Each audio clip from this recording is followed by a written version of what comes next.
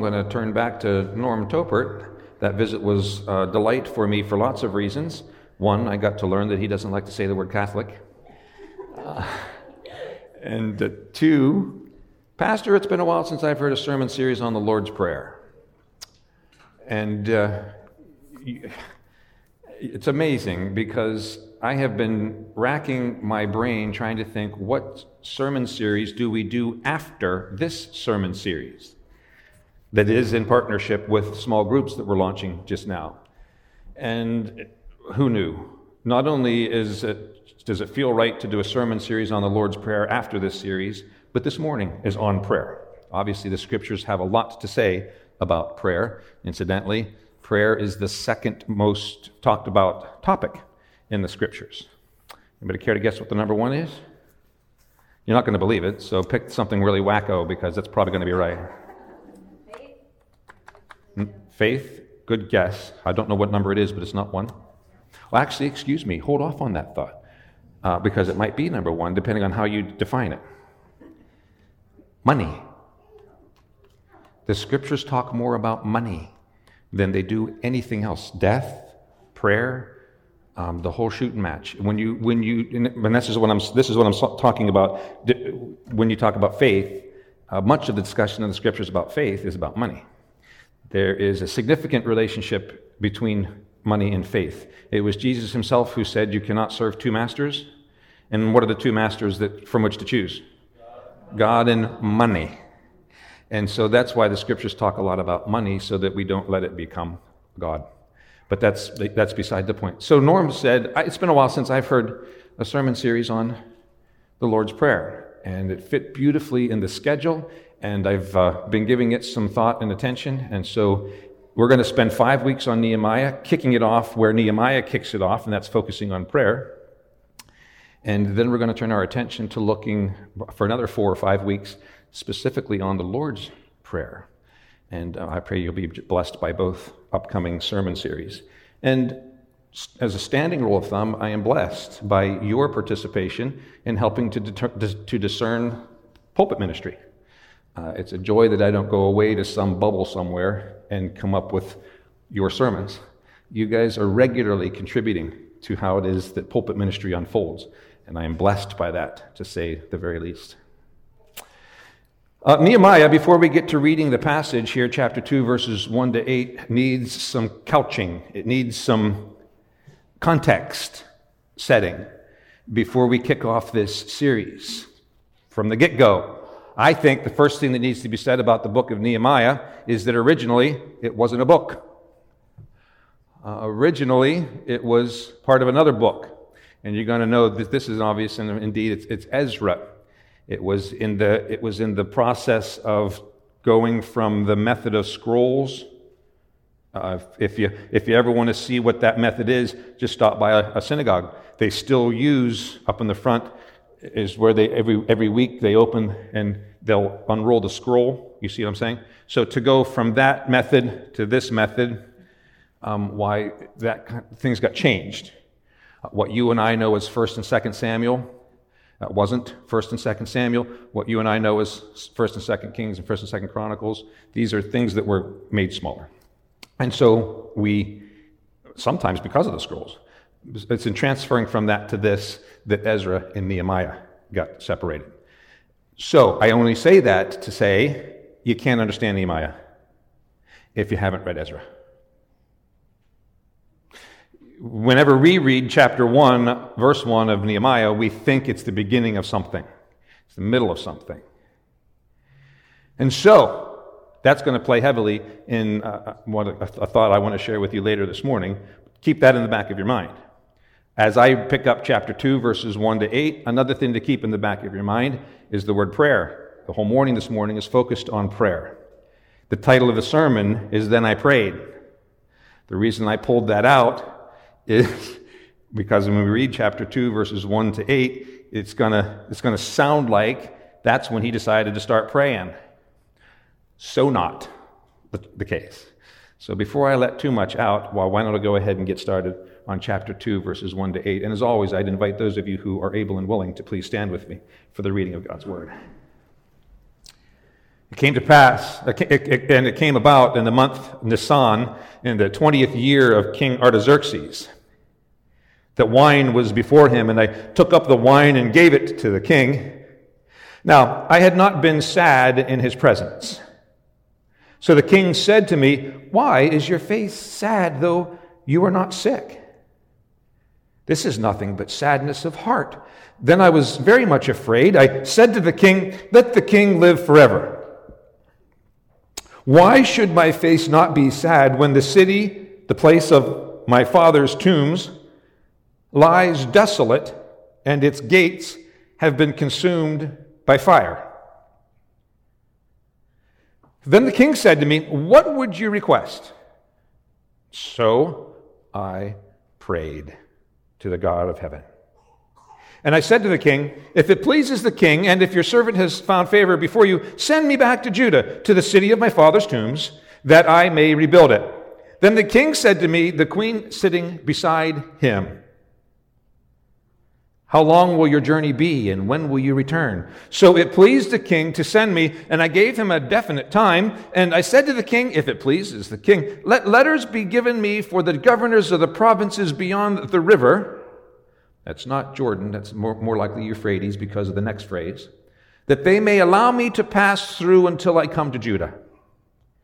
And a letter to Asaph, the keeper of the king's forest, that he may give me timber to make beams for the gates of the fortress which is by the temple, for the wall of the city, and for the house to which I will go." And the king granted them to me because the good hand of my God was on me. And may God add his blessing on the reading of his word. Thanks for standing with me. Please be seated.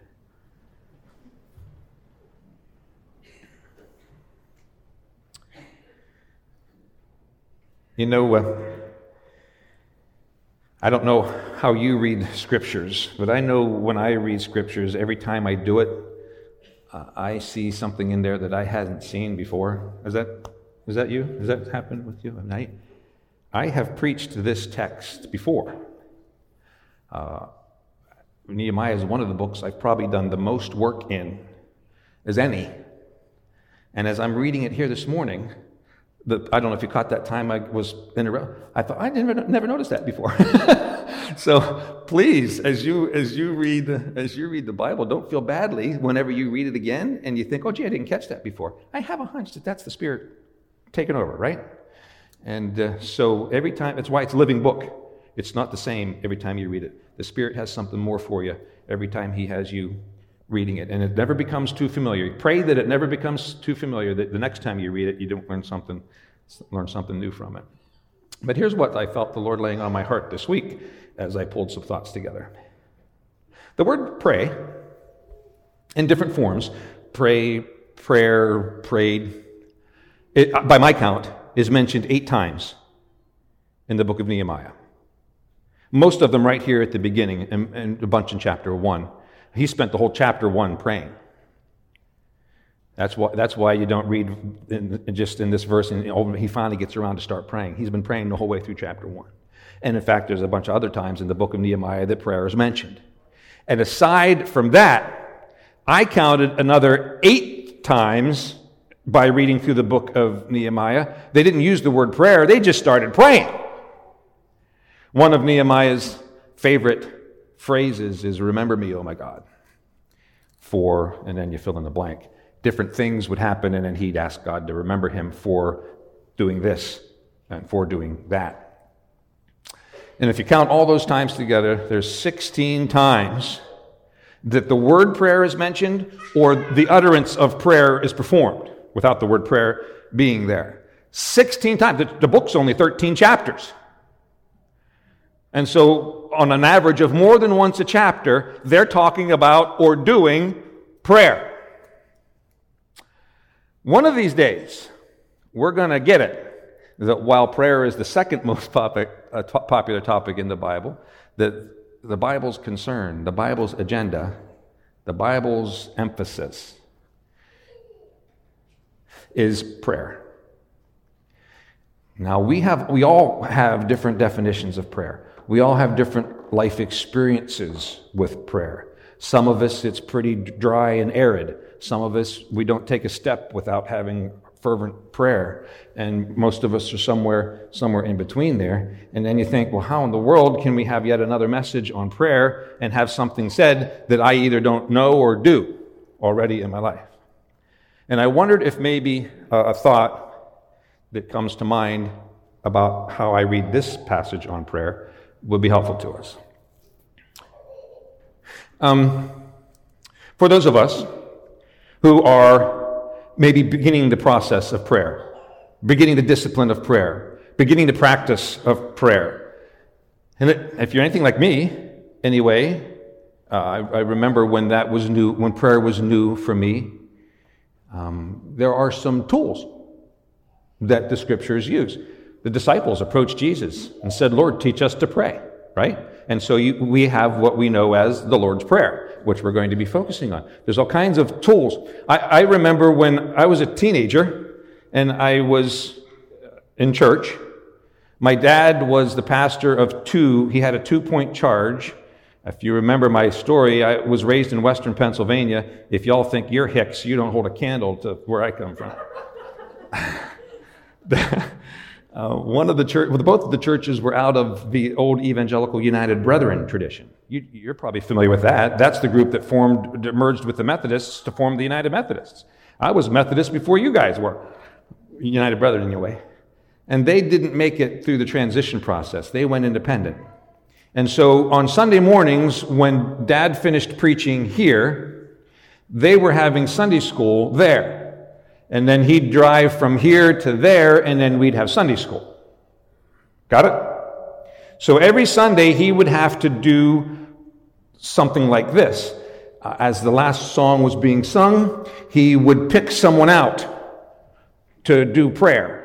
And then when everybody had their head bowed and their eyes closed, he could do the preacher thing and sneak out without anybody wanting to pull him aside and talk with him about something, and then be out the back door before the person said amen from the prayer. Kind of clever thought.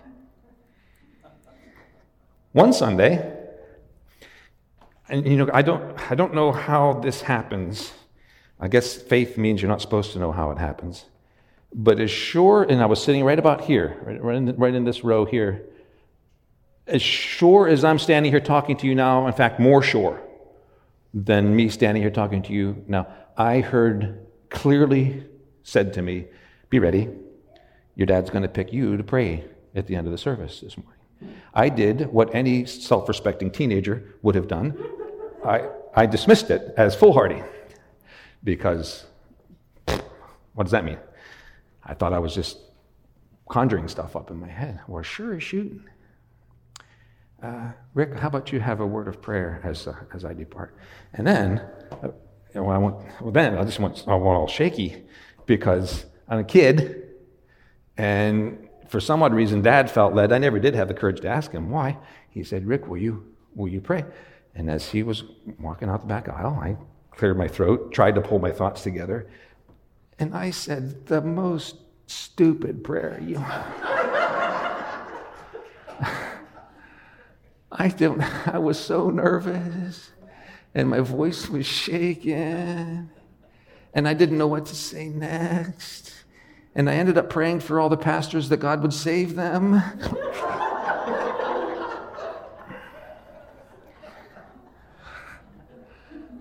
So why do I share that with you this morning? Nobody gets a pass from Pastor Rick on, "Sorry, Pastor, I can't pray in public. I don't do it so well." Ha! You got nothing on me. And don't rest assured, nobody, the thought just crossed my mind. You're all shaking because I'm going to pick you to close the service in prayer this morning. No, that's not where I'm going with this. All I'm saying is, hey, God's not an idiot, right? And they call it born again for a reason. The scriptures say you must be, because God, being a clever God, some might say he's the smartest one there is, he knows that when you first start your journey with Jesus, you're born again, which means, are you a baby or are you grown up? You're a baby. And we all know that babies say silly things whenever they're praying. This babe sure did. And guess what? God still not just loves me, but he met me there. He met me in that prayer. And he said, okay, Rick, let's talk. You got some work to do. Got some work to do. And so we practiced praying. Oh, come on. Everybody in this room knows that if you want to play the piano, you got to what? Everybody in this room knows that if you want to be an accountant, you've got to do math. You got to practice. And on and on. You want to sing, anything you want to do, you got to practice. Okay? Of course, in a Spirit-led way, when it comes to prayer, you practice. So, if you're just starting to pray, there's one model out there that I think is really good. It's the Acts model. Kind of neat that it says the same thing as the book in the New Testament, which was the beginning of the church. They were all learning to pray then. They were all saying stupid stuff in prayer then. And the book of Acts tells the story of newborn church. It's also an excellent mnemonic device for learning how to pray. And what do I mean by that? Well, the A stands for adoration. Father God, we adore you. We praise you. You are enthroned on high. The glory and the honor is yours. Prayer, let's start prayer where prayer needs to start, God the Father. And we spend time in prayer simply reflecting about the adoration I have for God. Now, some of you who have been praying all your days, thank you for patiently sitting through this, because I want to talk to those of us who are just starting to learn how to pray and are concerned that we might be saying stupid stuff like Pastor Rick did when he first started learning how to pray. And then there's C, which is confession. Father God, I confess to you this day that you fill in the blank. But, oh no, I don't want God to know that. Yeah, you're clever.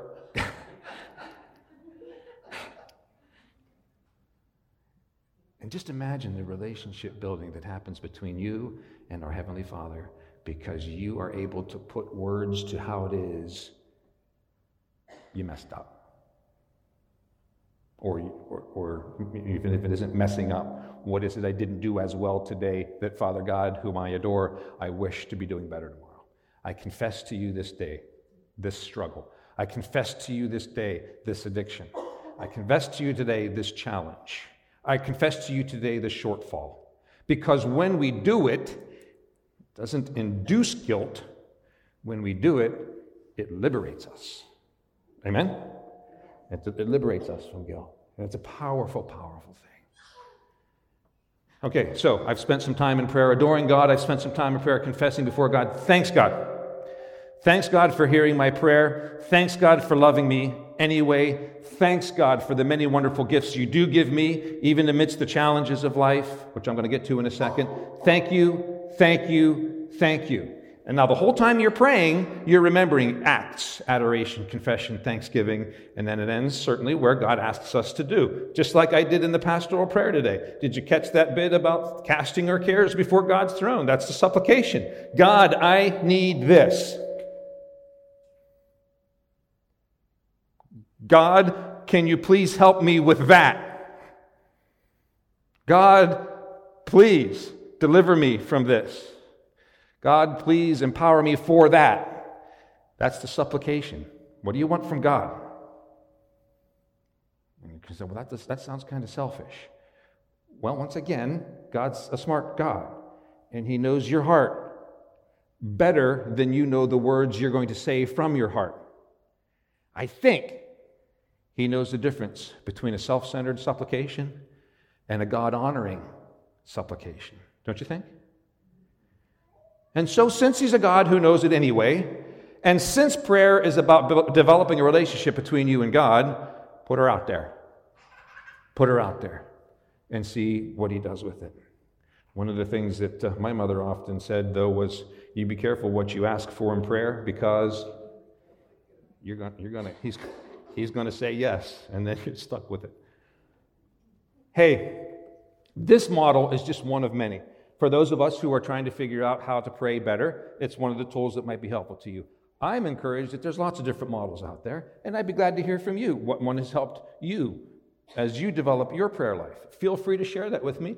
Probably end up using it in a sermon in the not-too-distant future. So I am grateful that Nehemiah, or Nehemiah, is the kind of servant of the Lord who, when he was challenged in his situation in life, was able to spend an awful lot of time in prayer. Whether he used this model, some of the things you see in this model, you're going to see in the book of Nehemiah. It's one of the reasons I put it up here. Some of the things you see in this model are stuff you're going to see in the book of Nehemiah. As we go back to chapter 1, we see that it begins in the middle of the Ezra-Nehemiah book. We see that it begins with the story being told about what is happening back in Judah. Ezra, Nehemiah, and the book after it, Esther, are all books that are situated back in the land of captivity, back and forth from Judah to the land of captivity. But the context is whenever they were hauled away and their kingdom was over. And so, he hears the story about what was going on in the book of Ezra. Anybody know what was built in the book of Ezra? The what? Okay, they started to build the wall in the book of Ezra, which is important to note. It stopped, which is part of the reason we have the book of Nehemiah. But what was the one that was completed? The temple. And the opposition was raised most heartily in the book of Ezra when they were working on the wall. In fact, thank you for putting it up there, because I wasn't sure whether or not we were going to be able to unpack it, but we got to. The reason we have Nehemiah is the work was started back in Ezra. It got delayed because they were supposed to focus on the temple. And God used that opposition in such a way as to help them to stay focused on what they were supposed to build, and that's the temple.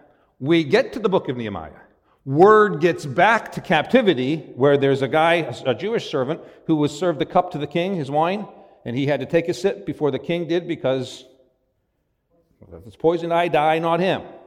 That's the role this guy's got to play. Okay, so he's hearing their stories as they come back from Judah. The temple is built. And once again, I never miss this opportunity. Lee's sitting back here, so I get a couple points from him today. If you go to Israel, you become abundantly aware of the impact of this story. The temple is built on the high point of Israel. Of Jerusalem. They took the high point of Jerusalem. They said, golly, it's not high enough, and they raised it. And then they put the temple on it. And it wasn't allowed to have a wall around it. And it was exposed. And when they tried to build a wall around it, the opposition stopped it. And now we pick up in the middle of the story, and Nehemiah is faced with the fact that that temple doesn't have a wall around it. By the way, did you notice? And this is what I noticed for the first time as I read this morning. What was the excuse Nehemiah gave to the king about why he was sad? Did you notice it? Don't feel bad if you didn't. I've worked with this professionally for decades, and I just noticed it this morning. It's the place where my father's... Well, granted, maybe that was important to him. But what didn't he say? Why am I sad? God's temple has been built on the highest high point in the city, and there's no wall to protect it. Now later he said, did you notice the fortress is there? The fortress is there, so what's the king going to hear? The fortress is right by the temple? This part I got. This part I had, for some odd reason, noticed. The king is going to hear, I built a fortress next to that temple, and I didn't build a defensive wall. I've exposed my soldiers. Hey, Nehemiah, what do you need? Did you get that? Now, maybe we don't often catch that because we're 2,000 plus years removed, but Nehemiah was being as shrewd as a serpent in his conversation with the king. And he was as shrewd as a serpent because he knew how to pray. Whenever he heard this stuff, verse 4, when I heard these words, I sat down and wept and mourned for days. I was fasting and praying before the God of heaven. And then he keeps on going. Verse 6, let your ear now be attentive and your eyes open to hear the prayer of your servant which I am praying before. Prayer, the whole way through there. Part of me goes, boy, he must have really wanted God to know what he wanted. No. God already knew what he wanted. But I know what Nehemiah might not have known. We don't just pray so that God knows what we want. I just said that's okay to do, so I'm not knocking that. We pray so we know what God wants.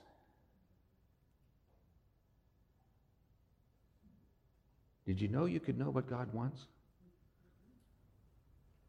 Now, I know one really good way to know what God wants is to spend an awful lot of time in and close to this book. Amen? Because he's said it right there in an eternal kind of way. Here's what I want. I've already made a big point from behind this pulpit about saying God is not willing that any...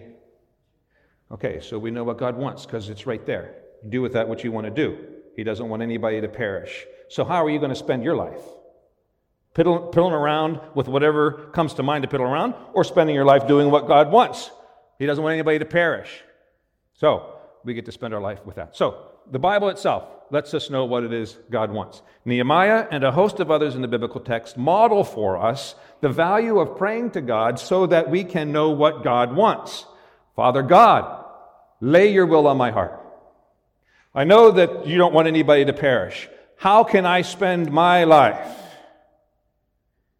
Whether you call me to be a piano player, whether you call me to be a medicine maker, whether you call me to be a trip organizer, whatever, you fill in the blank. How do you want me to spend my life in such a way as to accomplish what you want in my life? We pray for lots of reasons, but we pray so that we know what God wants. And what I love about how Nehemiah handles this is he spent the entirety of chapter 1 praying, and then praying, and then praying, and then praying. And then when it came time for the king, now it's showtime. He's out of his prayer closet, and he's at work, sipping wine. Gotta love that job, eh? And he's at work. And the king notices that he's not 100% present. Got it? You tracking with me? So much so that the king has to ask, what's up? Now, you and I probably aren't going to relate to that because we're thinking, what a cute story. The king noticed he was having a bad day. But here's how that goes. You came into my presence like that.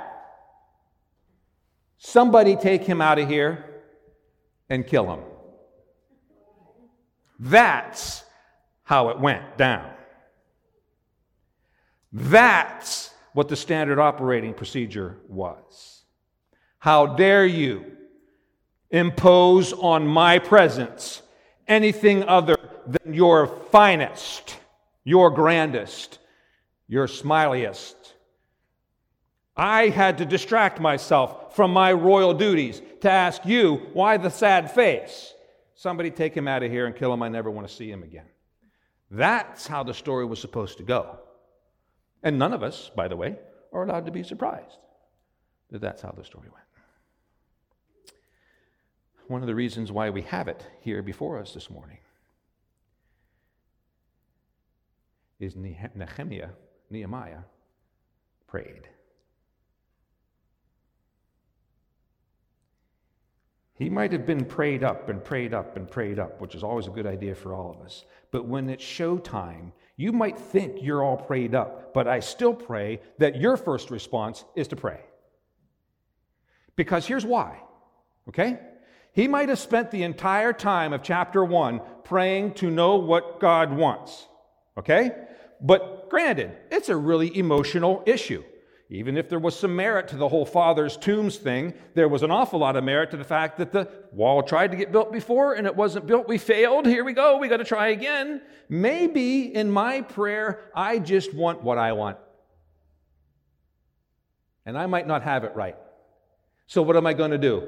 Run from prayer or pray again? Easy test. B. Right? Pray again, especially when it's showtime. And the king asks, what's wrong? Nehemiah knew. Nehemiah knew. The next phrase out of his mouth could have been, hey, Nehemiah, what's wrong? You know what? Somebody kill him. It could have been just that simple. I don't know about you, but when I find myself in that situation, I'm going to be quick to pray.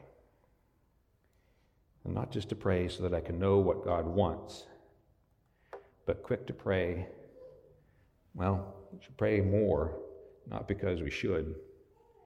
We pray more because we want to know and do what God wants.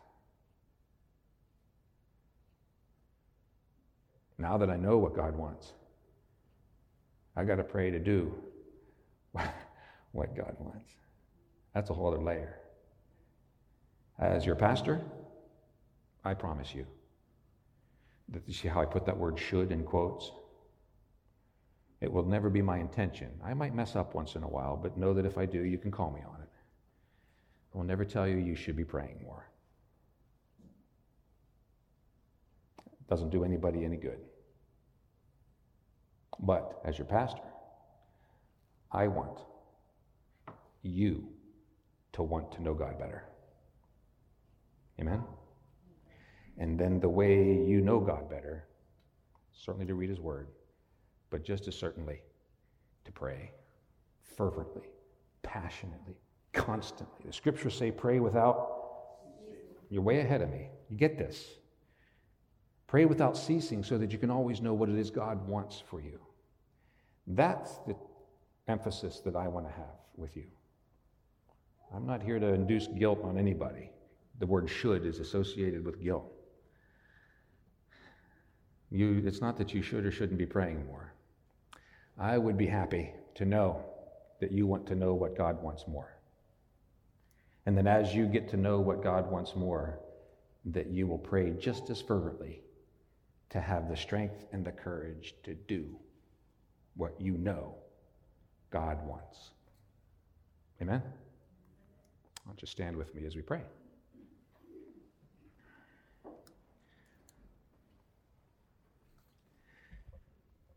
I want what you want, Father. And I pray that those times when I fall short of what I know you want, that you'd continue to meet me there. Thank you for all those times in my life when you've had to do that.